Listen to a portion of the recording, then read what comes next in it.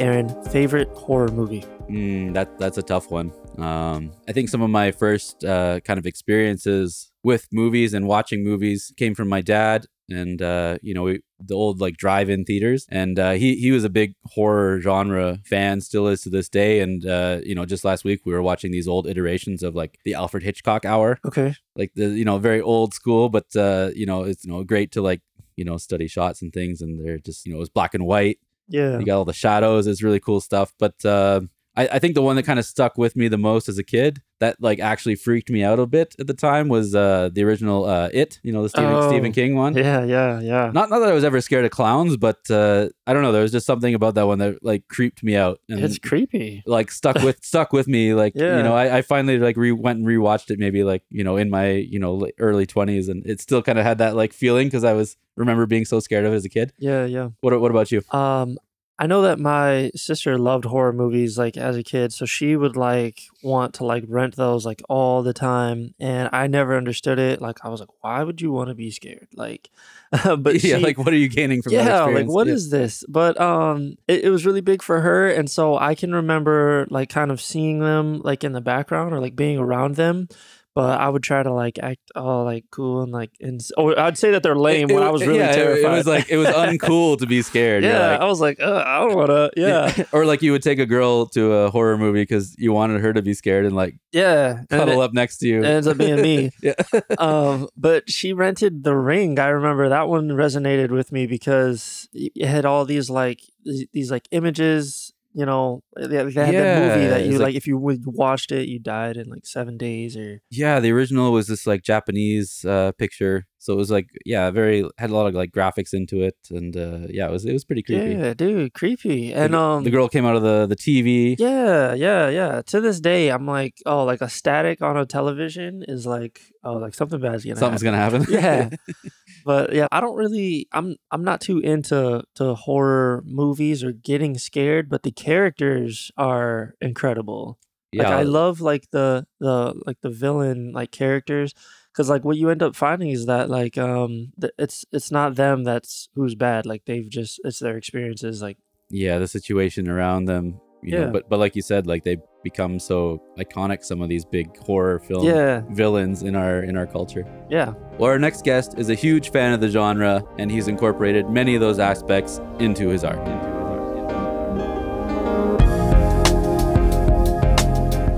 First, it starts with self.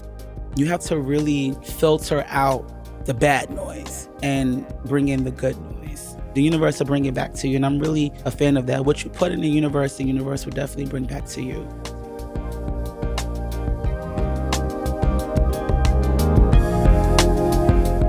All right, listeners, welcome back to the Indie LA podcast. Our next guest we have with us, music artist, entertainer, dancer, Kyle Wonder. Hey. Hello. Thanks for being on the podcast with us. Thank you for having me. Yeah, of course. So we want to get right into it.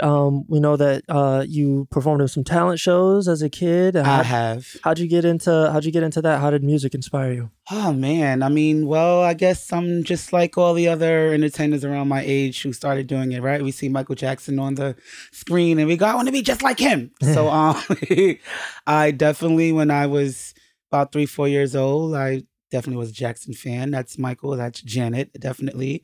That's Prince. I kind of like loved it. My dad was kind of in the music entertainment business, so to speak, being a VJ and producer of his own talent, so he kind of passed it on to me. So it's just kind of like a little bit of both, right? I see Michael, I want to dance, I want to sing like him, save the world. And I see my dad, what son doesn't want to be like their dad in the music business? So put that all in a little rumble and boom, there you got Kyle Wonder. That's how he started. Wow.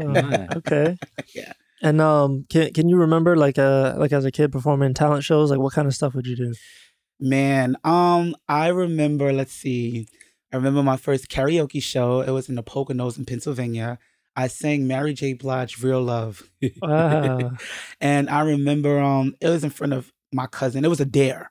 Oh, and I never would have sang in front of anybody ever before. But I was like, you know what? Let me figure this out. So I did it. And I remember looking straight ahead and seeing my grandmother.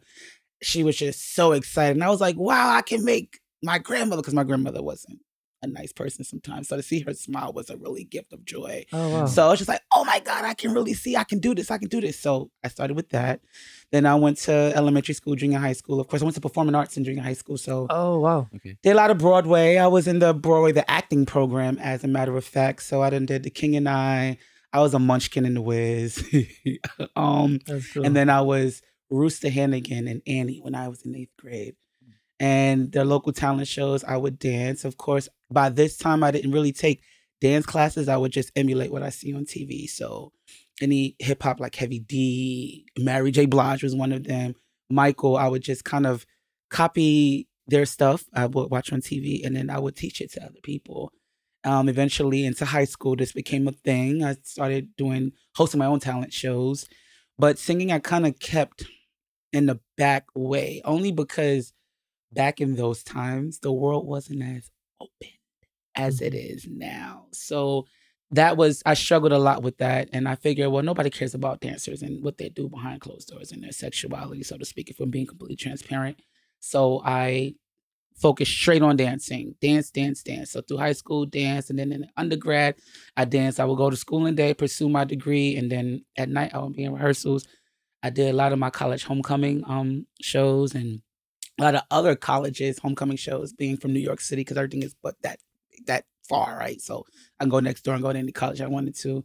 Definitely had experience with that. And then after I graduated undergrad, I decided to move to Atlanta from New York City. That's where I'm from, to go pursue dance. So I moved to Atlanta, Georgia. And this was the time where So So Def was kind of it. So like it was a hot spot, and this is kind of my starting point, I guess, so to speak. And dancing with other artists, you start to get that itch. Well, if they can do it, I can do it. Like, what?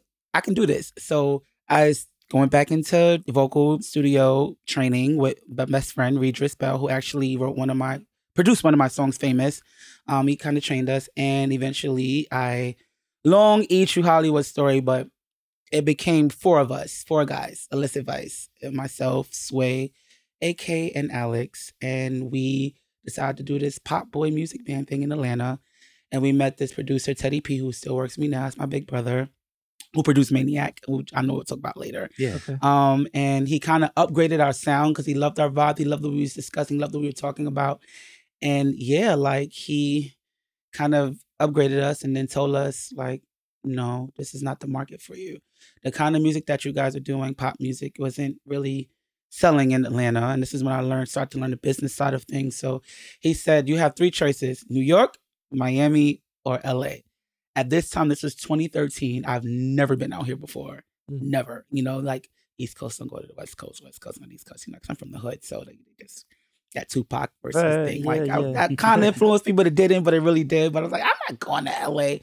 But I eventually, let me test it out, because my bandmates wanted to come here. So Miami was out, and I was not going back to the snow.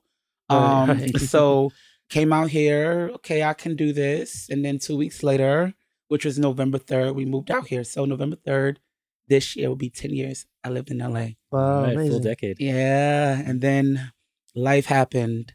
Life happened in LA.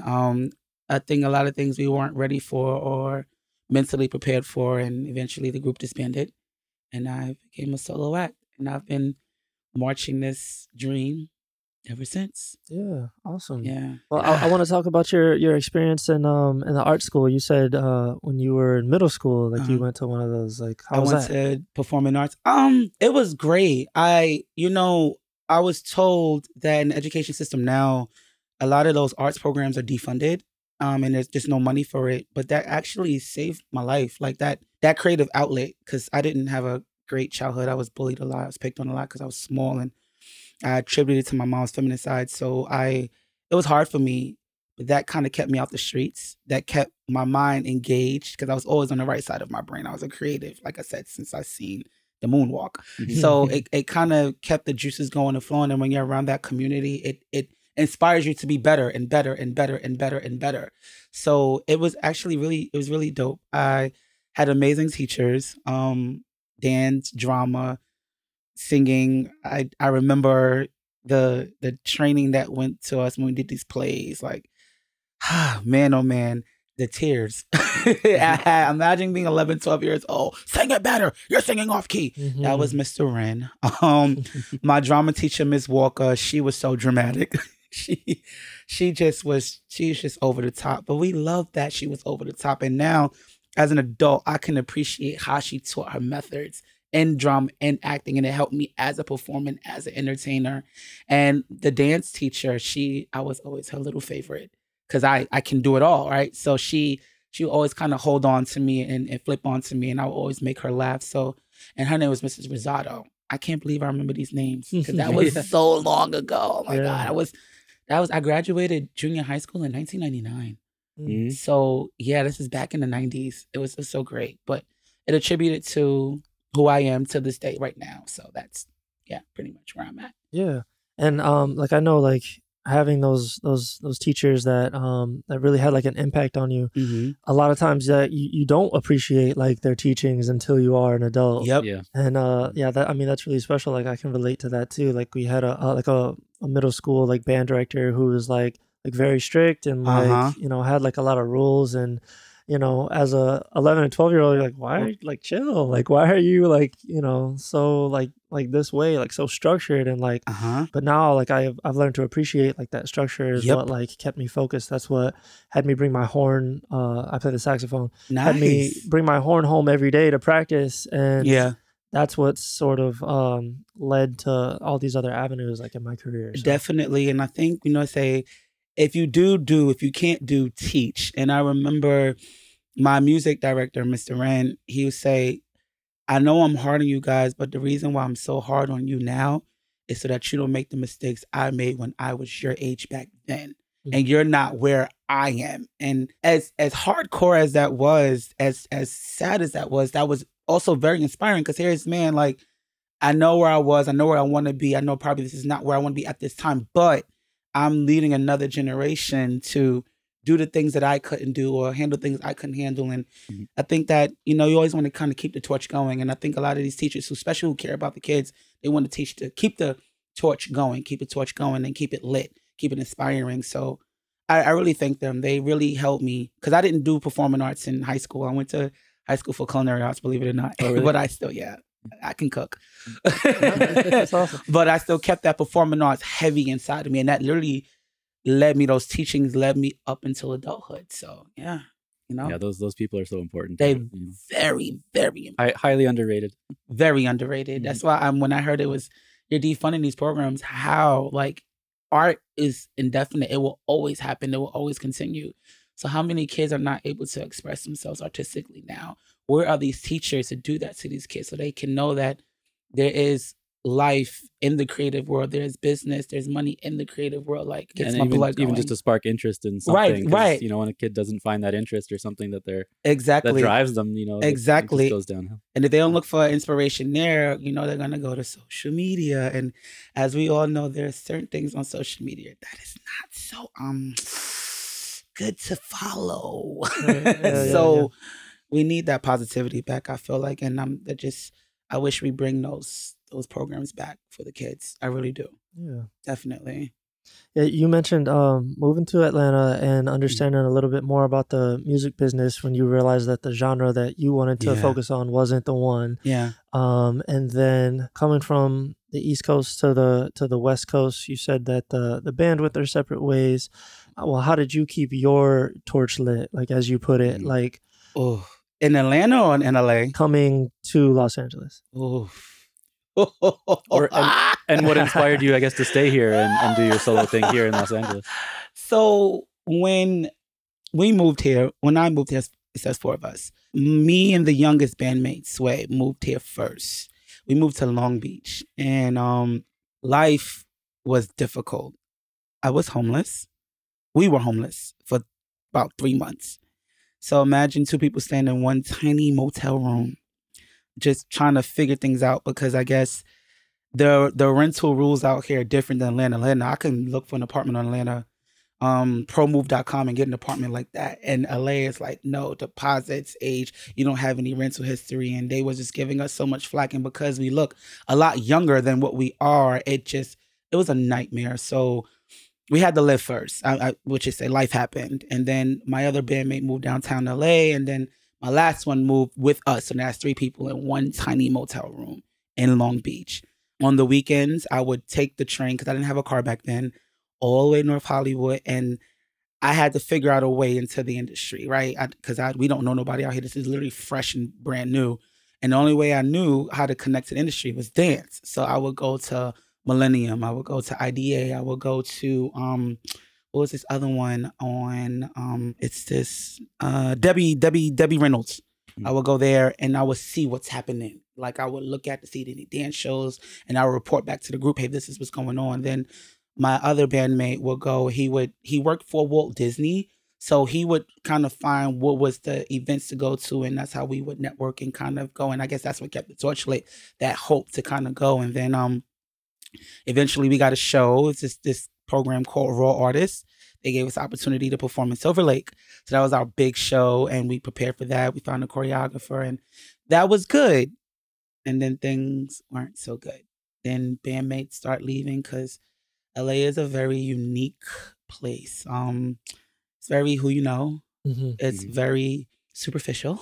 And it's very, if you're not associated with the right clique, you're not taken as serious, or it's a lot mentally, especially coming from, because a lot of my bandmates were from Georgia or from the South.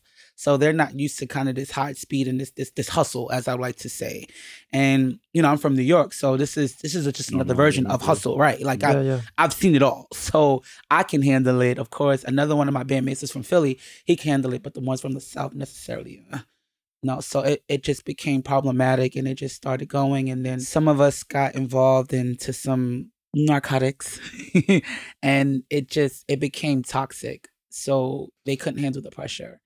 And, I took it on my own. I went back again to my junior high school teachings and my inspiration from the people I inspired to be. And I never wanted to be a solo artist, never, because I knew it was so much being a solo artist. It's so much being a solo artist that does pop music, that is Black, and that is queer.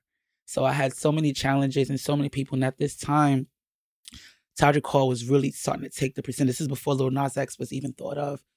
But I remember the flack that he got so much with being Todrick, with being who he is versus who now he's a legend, right? And I was so nervous. Like, I don't want to be compared to that. I don't want people to box me in. I don't want people to shut me out. I just want to heal the world the way I know how to heal the world. I want to inspire people, to get through the storm, because the first couple of months out here weren't easy. Mm-hmm. It was very hard and difficult. And that was my motivation. And then eventually we left Long Beach. I got to LA, and I'd been all over LA, all the way up to Palmdale, back down to Alhambra, to North Hollywood, I've been everywhere here. And the music has been the focus. Yeah. So that's where I've been. And I actually went back to school. I went back to school in 2018 because I was hitting a lot of walls in desperation. And I knew the business from the streets. I didn't know the business from the books. Sure. So I went to go study music business at Los Angeles College of Music in Pasadena. And I got my degree, of course. And now you can't mess with me because I know the books and I know the streets. So, and I'm an artist. And that's very rare because a lot of us artists, we focus so much on the creative side, which is the right side. We never go to the left because this is what we pay people for, right? Management and labels and stuff. But no, as years go by, you start to realize the side they almost don't want you to. Right, they don't. Right, they want you to kind of be ignorant to it, right? Because that's how they make money off of you, right? Mm-hmm. Why you should know this? Let me do this for you and charge you for this. When no, this is your business. You're an entrepreneur. I'm an entrepreneur. I am my label. I am the face of my label. So just like they run Coca-Cola, just like they run craft products, just like they run Eminem and Mars, they have to run Kyle the brand. So it taught me how to really look at myself as an independent label and source. And that's where I am. So yeah. Well, let's dive into the brand a little bit. Yeah. What do you want to know? Talk to us about the House of Kayo. The House of Kayo. Those are my dancers. So in queer culture, especially in the Black and Brown community, as we can see with the recent show of success of Pose, we have houses, right? This is because back in old times, a lot of us that was coming out, again, the world didn't accept us, right? Mm-hmm. So A lot of us were homeless in the street. Especially I know New York City. A lot of us lived in the village, lived kind of anywhere on park benches to go because we were shunned out by our families because of the sexuality that we have inside of us because of who we were. And these houses was formed to create safe spaces for people, Black and brown, queer communities spaces. And eventually the houses, they would go and they would compete in these ballrooms. And I'm so happy that I was around. I caught the tail end of it, but I've seen so many balls in my life. Like, yeah, ballroom, like ball. Yes, definitely. I've seen them in person. So when the show Pose came on, I was like, wow, I remember when I would go to Harlem and I would watch a ball. I remember when I would see the House of Ebony, the House of Balenciaga, the house of a lot of houses. And I like that was so inspiring because not only they perform and they make their profit money doing so, but when you hang out with them, they are definitely a house, like a house mother, a house father, and house children. They act like siblings, and this is their external family. So I kind of want to take that concept and bring it in for my dancers. Because just like me, they are artists, they are creative, and they deserve some of the spotlight like I'm getting because they are working just as hard, if not harder than me. So we treat it like a family. And you can kind of feel that whenever you see us perform. It's so great. So that's where the House of Kayo came from. So it's never just, oh, Kayo's dancers. No, they're brand. They're the House of Kayo. So yes. Yeah. And I'm the house father. We have beats. Oh, shout out to PBS for making our beats for us. She definitely did. So yeah, it's a hit. Well, I like watching a lot of your work because it is such a performance, you know. You are very much an entertainer, not just a singer, you know. You have the dancers, you have the show, the choreography. You know, it's a whole production. And the message. Don't forget the message. Yes, I'm always going to be around to uplift you. I'm always going to be around to give you confidence. I'm always going to tell you that you matter because right now we are in very dangerous, dark times, especially with the emergence of the internet and then the emergence of social media. There's so much social comparison going on and so many people who are feeling low because they're watching the highlight of other people's lives and they're internalizing this as like, well, I wish I was that. I wish I was this. And you know, we can't do that. So I'm here to remind you that you are a special piece. You are a gem.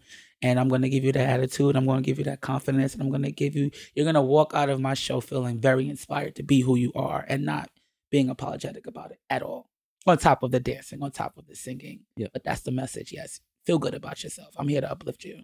Definitely. That's cool. Yeah. Mm-hmm. I know that Michael Jackson is one of your influences. Yes. Who other than him? I mean, I can't think of somebody who was like bigger on like the group choreography. Like, yeah. I know that there was dance choreography before, but aside from Michael, when it comes to dance or when it comes to singing, because they're one and the same. We have entertainers, but we have people that are strictly left, and we have people who are strictly Let's talk about dancing. Right, dancing wise, I like Chris Brown a lot. Yeah. I think his talent is immaculate. And I hate that he gets so much ridicule because of his mistakes. He's human, just like the rest of us, right? And I'm not justifying what he does because wrong is wrong and right is right, but you can't take away the man's talent. You can't take away the fact that this man is over 6 feet tall and can backflip in a heartbeat. And when he was younger, coming out hungry, I think he's awesome. I think Ciara is amazing as a performer, as an entertainer. Kind of sad that she took the route to be, you know, Russell's wife and be domesticated, but she still kind of does her own thing and she's bad. Mm-hmm. She's just so bad. And I think the person who was the closest to our time, I love Miss Carter. She's Beyonce. Like she can give it to you. And what I love about her, especially in current times, is she went back to the Black and brown queer community and used that as a source for her next project. And definitely when you went to go see it, because I went to the Renaissance World, so I went to it in Atlanta, you can feel that sense of community, that house feeling when we was there. And I think that though no artist would ever think to do what she's done, and I think she's just so incredible. And I think under her would be Janelle Monáe. Just incredible, just a whole show, not just the music, not just the dancing. I'm just going to do a 1-2 step. No, I'm giving you an experience. I'm going to give you everything of my soul. And I think they kind of, all of those artists mentioned kind of embody that. Yeah. So I use that as inspiration. I can step on those lines too, and I'm going to do what I got to do. Yeah. And a lot of them are also very much entrepreneurs as well. Yes. So that, Yes. It's all about the brand. It's that's what we are now. It's not just about music anymore. It's music, it's your personality, it's your message, it's the clothing you sell, it's what you say, it's where you go, it's what you do. You are literally, like I said, you're a walking Coca-Cola can. So, well, I know you talked about kind of the dark side of social media a little bit and how negative and draining that can be. Sometimes. How do you manage, I guess, then the flip side of that with trying to promote a brand and all these different things in the show? Well, I think you have to really first, it starts with self. You have to really filter out the bad noise and bring in the good noise. And then if you're an advocate for good noise and you're able to push good noise, you push the good noise with the good noise so you can get greater noise back. So, with the trolls, as they would say, just, everybody can say what they want on the internet, but, they don't know you. You don't know them. Some people are just doing it just because they're unhappy in their lives or they haven't healed properly and they're just so frustrated that they can't be where you are. So they have to attack you and they can't understand what or how you are becoming this phenomenon that you are. So they try to bring you down. And once you realize that, you start not to take things personal. And, when you realize also that on social media, nobody ever tells you the bad parts about their story. They only highlight the good parts, right? They only tell you, oh, yeah, I've been to Ibiza. Yeah, I've been to, I don't know. You're looking at their best life, their best life. So, yeah, I've been to Greece, but I'm not going to tell you for that trip to Greece, I had to starve for 2 weeks. Yeah, I've been to, I don't know, Jamaica, but I'm not going to tell you I had to work 17 doubles to get that trip to Jamaica. Yeah, you see me performing as Kyle Wonder, you see me performing and being happy and successful, but you don't see the dark days. You don't see when I'm in self-doubt. You don't see when my mental illness is at its peak. I don't show that side. Well, sometimes I do because I'm just very transparent. And, sometimes I'm just an honest person. So whatever I feel in my spirit, I'm going to post. But I'm always going to flip it and make it motivational. But I'm still not going to show you the dark sides when it's hard to get out of bed. I'm not going to tell everybody, about us being homeless in Long Beach and when we first started and where a lot of source of this music comes from, or a lot of no's that get slammed in my face or shut, just a lot of those things. Or I'm not going to tell you my adversity. I'm always going to tell you my triumphs, my accomplishments. So once that realization comes, you start to look at social media differently. Okay, well, oh, that's great. I don't know the story there is to get there, so I can't put my life to theirs, but I'm happy for them. Oh, that's great. They're doing this, they're doing that. Oh, maybe I can use that inspiration. Maybe I can get there too. Oh, that's great. Well, my time will come. And I feel like once you really start to do that and push that, I don't know how Instagram knows this is the algorithm, but you start getting messages that goes on your feed that kind of attributes to this mindset that you have, and it keeps you kind of going and going. And then sometimes you have to learn when to log off and shut it out and enjoy life as opposed to just posting about it. So that's how I kind of conquer that. Yeah. Well, and like you said, it's kind of like you put that good energy out into the universe and that mindset out, and it attracts those types of It'll people. Come back. Yep. Yeah. The universe will bring it back to you, and I'm really a fan of that. What you put in the universe will definitely bring back to you. It may take longer than some, right? Because karma can be good, karma can be bad. Yes, the bad karma comes a little bit faster than the good one, but the good karma comes and it goes. So, well, everything you went through coming out here, the band breaking up, all those things, was there kind of one thought or one idea or one goal that you feel like really helped you keep pushing forward and to get to where you are now? I wanted to be to somebody what Michael Janet was to me growing up. Again, anxiety, depression, mental illness is at its peak, right? Especially the bad parts of it. And I know that there's a little kid somewhere in the world who is probably bullied because of his truth, because he or she or they, what they are, how they are, there's still a lot of fights to accomplish and or a lot of fights to fight. And I want to be that source of inspiration for that individual, like my people were a source of information for me, because it literally saved my life. So I want to be able to have the person, if they ever self-doubt themselves or ever think about hurting or harming themselves, wait, look at Kyle, look what he's been through. I can push on, I can move forward, I can continue on. If he can do it, then I can do it. Just like I said, if they can do it, I can do it. So that has been the diehard source of inspiration in my spirit. That's been my testimony, to really reach out and touch that person's heart and make them live on a day and let them know that they are valued. And even in my darkest moments, my darkest times, I think about that one kid. I go back to myself as being a little kid, and I think about that one kid, and now hold on. Well, let's talk about your project Maniac and how that what inspired that project. Halloween, 1 year anniversary, right? The 1 year anniversary of Maniac. So I have a songwriting team, Emily and Alex. Shout out to those two. That song actually was a joke. I had the lyrics already written. The source of the inspiration for those lyrics, as you guys know, I'm a horror fanatic. My favorite movie anthology of all time is Nightmare on Elm Street. Okay. So I'm a Freddy Krueger fanatic. Robert Englund is. I would probably pass out if I was to ever meet him in person, right? So I wrote that song based off of me attempting to be him. Because, in the movie, he's the son of 1,000 maniacs. Maniac. So if you listen to the lyrics, it's literally me becoming Freddy Krueger. And my co-songwriter, Emily, was like, well, no, let's kind of put a little innuendo in here and let's make it kind of sexual. And I'm like, I don't know. So we finessed it and did it, and we wanted it to be an EDM song. So I took this song after I got it. Okay, well, we did a demo for it. I'm not too mad at this song. Let's go to the lab. So fly to Atlanta. Here goes Teddy. Teddy, here's the song Maniac. Okay, what's the song about? It's about me telling the person, or the author is telling this person, I'm about to give it to you like nobody's business in this bedroom, like I'm a maniac. And but the lyrics, I said, yes, the lyrics looks like something, but this is the innuendo behind it. He was like, okay, well, what do you have? He's like, I want it to be kind of dark. I want it to be kind of EDM. He said, okay, pop, no.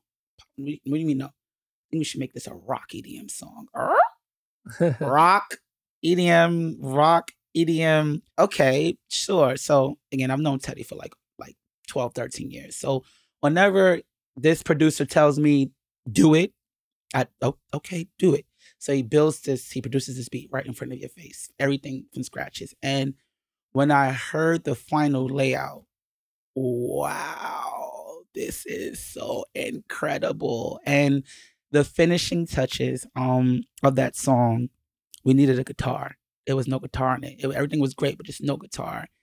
And going to music school, Los Angeles College of Music, and having my co-songwriter Alex was in a band, High Society Homeless. His guitar player, Sebastian, can rip. So call Sebastian. Sebastian, I need you on this record. Sebastian killed it, as you hear. And wow, boom. Maniac sounds great. This is great. This is great. This is an ode to Halloween. Okay, how do you put this out? So later on, music video comes. It's October. I want to do a music video. What do you do? Well, I can't do Freddy Krueger because I'm not walking around LA in this hot red sweater. So that's not happening. So what do you love the most about, aside from Freddy Krueger, Kyle, what else fancies you? I love vampires. Vampires are very passionate, very intimate. And I love the whole WB series, or CW, sorry. The CW series, when they introduce different factions. So you got vampires, werewolves, hybrids, and witches. And I wanted to include all of that in this vision. And that's how the storyline kind of started. And I think when I sent this to the creative director of the video, Endo, shout out to Endo Hayes, she said, okay, I have the perfect thing. How about we make this like they did in the movie, what's this movie? From Dusk Till Dawn. So here we go, a stranger walks into this place and he's looking for a particular person, not realizing that you're walking into a vampire coming. And you got all these people that are here looking to see Kyle Wonder perform, but here goes this individual coming in to look specifically for me. And here I go, performing until the strike of midnight. And one of the waiters closes the door, they flip, become vampires, and they eat the people that are there. And lovely as it is, it's always a behind message on every music project video that I do. This one was, be careful how you treat people because they may treat you back. So if you look in the video, a lot of these patrons are treating their servers like crap. Like they're completely like, just move out my way, disregarding them, devaluing them. And, in real life, a lot of that happens, right? We look at waiters or servers as second best, right? Oh, you're serving me with me, granted, right? You just take them for granted. So, okay, you're going to take us for granted. Now we're going to eat you. So that's the whole kind of purpose of that and point of that. And I think the beauty of that storyline is me and Sebastian. Sebastian is the guy who is looking for me with the long curly hair. I'm sure if you've seen the music video. He's actually the person who does the guitar on the player, right? And I think nobody saw it coming that he was a werewolf. And as we know in history, the only thing that can kill a vampire is a werewolf bite.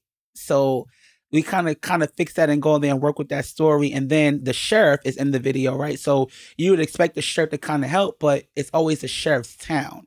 And I kind of want to stick to that old Western theory, like this is my town, my town, my town. And use her. And somebody asked me, why is her eyes, out of everybody in the storyline, her eyes are the only eyes that are green? Because she's a hybrid. She's a werewolf and a vampire. And you know you can't kill them. So she's a sheriff for a reason. So while I'm siring everybody, she sires me. And I think that was such an ideal, great storyline. And it was just fun to do and fun to create. That was the first fight scene that I had. That was great choreography there. And it was a really fun experience. I love that music video. That was probably my most favorite one to date. Cool. Yeah. Orange skies take over the day. Sinister looks my way. Been in the dark for so long. Your hunger is what I crave. Touch your sanity gone, touch your sanity gone, touch your sanity gone, touch your sanity gone, touch your sanity gone, touch your sanity gone, touch your sanity gone. Give me your darkest fears, feed me your tortured soul. Looking kinda nervous, this won't take too long. Won't stop if you beg, won't stop if you beg. A choice you won't regret. Screaming out real loud. I'm a motherfucking maniac. I personally love the video, and I love Vampire. I mean, Buffy the Vampire Slayer was my favorite show growing up. My whole family watched it together. Yes. But I guess there's something about vampires too that are kind of a little bit mysterious, a little bit sexual, which kind of fits. And go back to the message of the innuendo of the song. Yep. Yeah, That's exactly why I did that. And watching the video reminded me, I don't know about you, but growing up, like we used to always watch like the top 10 music videos and stuff. And I feel like music videos before used to be like almost like little short films. Yeah. Yeah, there was like a story. There was like it set a tone. Yep. I was thinking about even to go back to Michael Jackson, like if you watch the Thriller music video. Yep. It's very much a story, like him and his girl coming out of the movies. They just saw a horror film. Yep. Like, oh, what did you think? Did it scare you? And then all of a sudden, like everyone's a zombie. Doom, doom. Yep. And she's, running into the house, and then it cuts to like him waking her up like, oh, it's time to go home. Like it was all this like nightmare dream that she had from seeing the movie. Like there's a whole story involved. And it reminded me so much of that. So I really enjoyed it. Definitely a source of inspiration. Anything Michael does to me, he's just my golden Midas. Everything he does is just like blueprint and studied and observed. But yes, definitely a storyline. Definitely wanted to feel that way and give it a tribute to past music videos, past projects, because nobody does storylines anymore. It's just like, look at me. It's like, yeah, it's me lip syncing my song. Right. This location cut to, another pretty location. Right. And how boring is that? Yeah. Like, I don't want to do that. No, I definitely want to do that. I want you to watch the video. I want you to scratch your head to figure out what's going on, because that's going to make you go back and watch the video again to see what you missed. And I'm pretty sure the people that's listening to here had probably no idea that the sheriff was a hybrid, had no idea that the guy was a werewolf, even though it kind of shows. So they're going to go back and watch it, which helps me out because that gives me more views. So everything is strategically done. And even if you turn down the volume. Yeah. And just watch the video. Yeah. It's a story happening. It definitely is. I really enjoyed it. Definitely fun. Thank you. That's my jig. I love that. That's my thriller. Yep. That's my thriller. So yeah, definitely. Speaking of Thriller, a couple years back, I dressed as Michael in the opening scene of that. I had the Letterman jacket, nice. With the red and the gold sleeves, and I had to buy a separate M, and I stitched it on there. And I mean, he's just wearing like basic. He just has a flannel underneath and like jeans, and like, dude, nobody got it. No, like really? a couple of like the older guests at the party, like they were like, "Oh, are you Michael Jackson from Thriller?" And I was like, "Yeah." I didn't have like the werewolf thing. But I do remember having like contacts because for like a quick second he has like the yellow eyes but they like were like burning my eyes. I didn't end up wearing them, but do you have like a favorite like costume? I got one for you. Yeah. So I actually went when he turned into zombie form. It was 2014 for Halloween. The red leather and everything. I wore I had the pants. Yeah. I had the jacket. It was a cutoff like jacket because it's leather. I'm not wearing leather in LA. It's too hot. Yeah. But it took me 4 hours to put the makeup all over my body. I blackened everything out. Yeah. And I scared a lot of little kids. A lot of people got it. So they didn't was like, well, I'm confused. But I walked down Hollywood Boulevard like that and I'll show you. They was looking at me, oh my God. Yeah. So that was probably my favorite Halloween costume when I did Michael Jackson's Thriller. The demon side when he did the dun dun. Yeah, that part. Like I went all out. Like all out was so much fun. You'll see. You're gonna look at me like, whoa.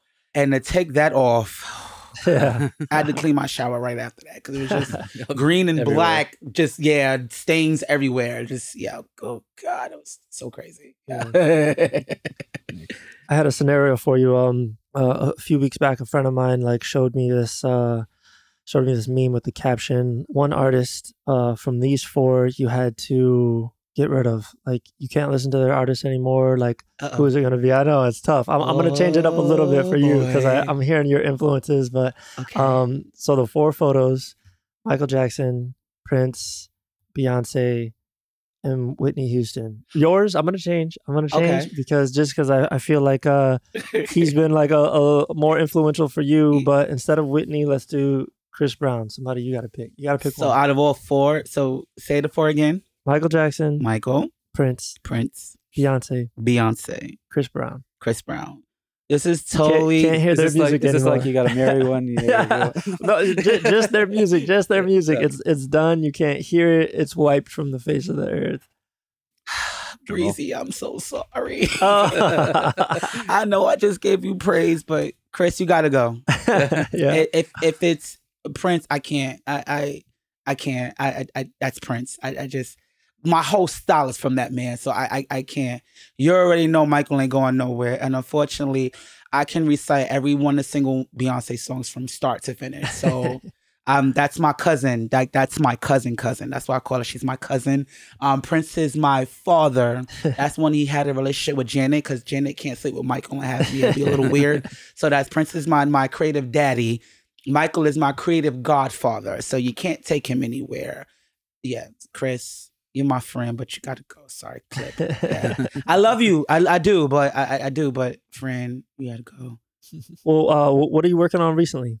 So this year we've been focusing a lot on performance. My team and I go on the shows. I have 9 music videos out, a full album, and 4 singles. That's a lot. Oh, so we kind of took a step break. And you're doing like choreography. Yeah, choreography, dance breaks, and those videos are not cheap.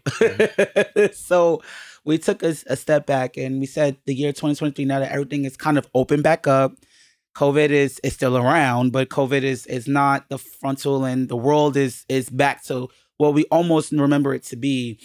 Get out there and get fans the old-fashioned way. So I've been focusing on performances this year, and I can say this year alone I've had more performances in my entire career as an entertainer, and that goes back to dancing, choreography, group artists into a solo act. I've performed at more shows this year than any.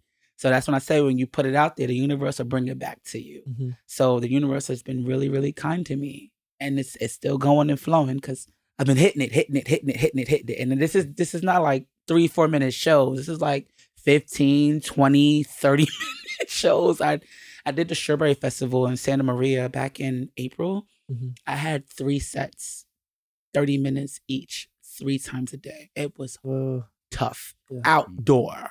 And Santa Maria is a little colder than LA. So the last show, it rained. It was very airy outside, but we put on one hell of a show. So, and every show has opened a door to another. That's opened a door to another. That's opened a door to another. So I've been performing everywhere. So hopefully I can bring more into LA. A lot of doors have been slammed in my face out here, but it's okay. They'll catch up. The universe will open the doors for me. Or matter of fact, no, the universe gave me a Lowe's credit card, so I go to Lowe's and I build my own damn door, and yeah, there you go. There you go. Bring it there. So, well, speaking of opening doors, how do you, like, as an artist, know like which door to walk through? Because I'm sure like there's a lot of opportunities. Like, how do you pick which path like best like serves your interests? well, that's a great question. First, I guess the left side of my brain. Okay, is this your target audience? Will they receive your message very well? Look at the people around you. Are they intrigued? Will they be intrigued? Will they be offended? Will they be uncomfortable? If the answer is no or a negative answer, then I respectfully have to decline and pass. If the answer is a slight yes, then absolutely I will go. Instinct is very important to me. I feel like that's the way kind of God communicates with me. So God will tell me when it's a yes, and he'll tell me when it's a no. Okay, here we go. You got a show here. The prophet may not be great, but the exposure is amazing. Yes. Here you go. The prophet is great, but the exposure is just not for you. No. There's other people that are not going to follow me. That's not my tribe, right? So why waste their time, right? Then, okay, here's the prophet. Here's the exposure. Yes. So I internalize it. I have a group discussion about it with my business manager. Shout out to Ghost, who happens to be my dad. We have a conversation about it. He gives me the real deal. Okay, this is what you got. I would say yes, but you do what you want. This is your business. This is your company. I'm just here to help you out. This is a yes. This is a no. Okay, we'll go. Talk to my assistant creative director. Shout out to French. That's his house name, or Felix. Let's, yes, no. So I go through that ordeal with that. My spirit, and I ask my resources outside of my company, then I go forward. Okay. But most of the things I will say have been pretty good. I think the universe has been protecting me really well. So there have not been a lot of no's because they've been really legitimate and authentic. And, I just treat it as such. It sounds like you surround yourself with people that you trust to help you kind of go through that list in a logical way to check the boxes, as opposed to just, going with the emotions. A support system. I think part of as an artist, you have to really, especially now, you have to authentically know your brand and who you are. Because if you don't, and if there's slight hesitation or slight doubt, people out there will try to tell you who you are. And there's only so much charades that can go on. And I think some of these artists that are out here some are authentically who they are, some are who people want them to be. And eventually you can't lie forever. It'll catch up to you. So a lot of these people burn out, or they just kind of go dead, right? Because they're following the trend as opposed to establishing their own identity and who they are. And I think my influencer has been authentically who they were, even when the whole world didn't see them for who they were. They've been authentically who they were. So I kind of carry that. And when you authentically yourself and you know who you are and you know your brand, the people that come to you will know your brand, respect your brand, and they're able to help push the message of your brand, authenticate your brand more. They know you in and out, and I think that is very, very, very important. Yeah. So I stick to that. And I go to my house, I go to my label, Kyle the brand, and I have that. So definitely. That's incredible. Yeah. Well, where can everybody see your stuff, hear your music, see your performances? What's coming next? Yes, Laughing Unicorn. Okay, so I have a website, KyleTheBrand.com. I think that's very essential for artists. I have a website. But just in case, you can follow me at all social media platforms. I am most active on Facebook and Instagram. Instagram is my baby. So that's at KAO_WONDER. You can definitely follow me there. And in my bio, you'll see my website. You'll see my YouTube page. And then you'll see what I have going on activity-wise. Same thing with Facebook, KAO_WONDER. Same thing for Twitter. I'm sorry, it's called X now. KAO_WONDER. Same thing for Threads. Same thing for TikTok. You can follow me everywhere there. Send me a DM. Love you. Subscribe to my mailing list because we send some goodies. Definitely. I like to do a lot of playlists. So I think coming now, the holiday season is coming up. And I know for us suffering with mental illness, loneliness, and depression kind of peaks during Q4. So I'm creating this playlist to kind of ease the mind and spirit. And again, keep the love inside of you so it doesn't go away. Because suicide really affects me internally a lot, and I can do as much as I can to prevent it. So that's my goal for my fans and for the people who love me. And it's not a lot, but it's much. You know, it's a little token of good. And I also have merchandise, so you can get a T-shirt with my logo on it or the house logo on it, because everybody loves the House of Kayo. It's this diamond that everybody just cannot get enough of. Yeah. I have the whole hat. I have like this Kayo one in fancy font. So cool. And everybody's like, oh, that's cute, but who is this House of Kayo thing? Yeah. So everybody kind of loved that. So you can definitely get a House of Kayo t-shirt, backpack, phone clip, phone case, anything you name on my website as well. So awesome. Yes. Yeah, we can't wait to hear the playlist that you're building. And it's fun. See some shows. It's very emotional. And the shows, yeah, man. And I really love the production on any shows that I do, because I always think outside the box, and I always pay homage to my community, whether it be queer community, whether it be Black and brown community. I always pay homage to that. So it's a party. It's just a party. I think that's what they told me in Santa Barbara Pride. You are always a party starter. You are the life of the party, and we're just so happy to know you. Makes my heart kind of flush. So yeah, it's awesome. But definitely keep doing what you're doing. Thank you. I appreciate it. More to come. Oh yeah. Kayo, thanks so much for being on the episode. Thank you for having me. Pleasure having you.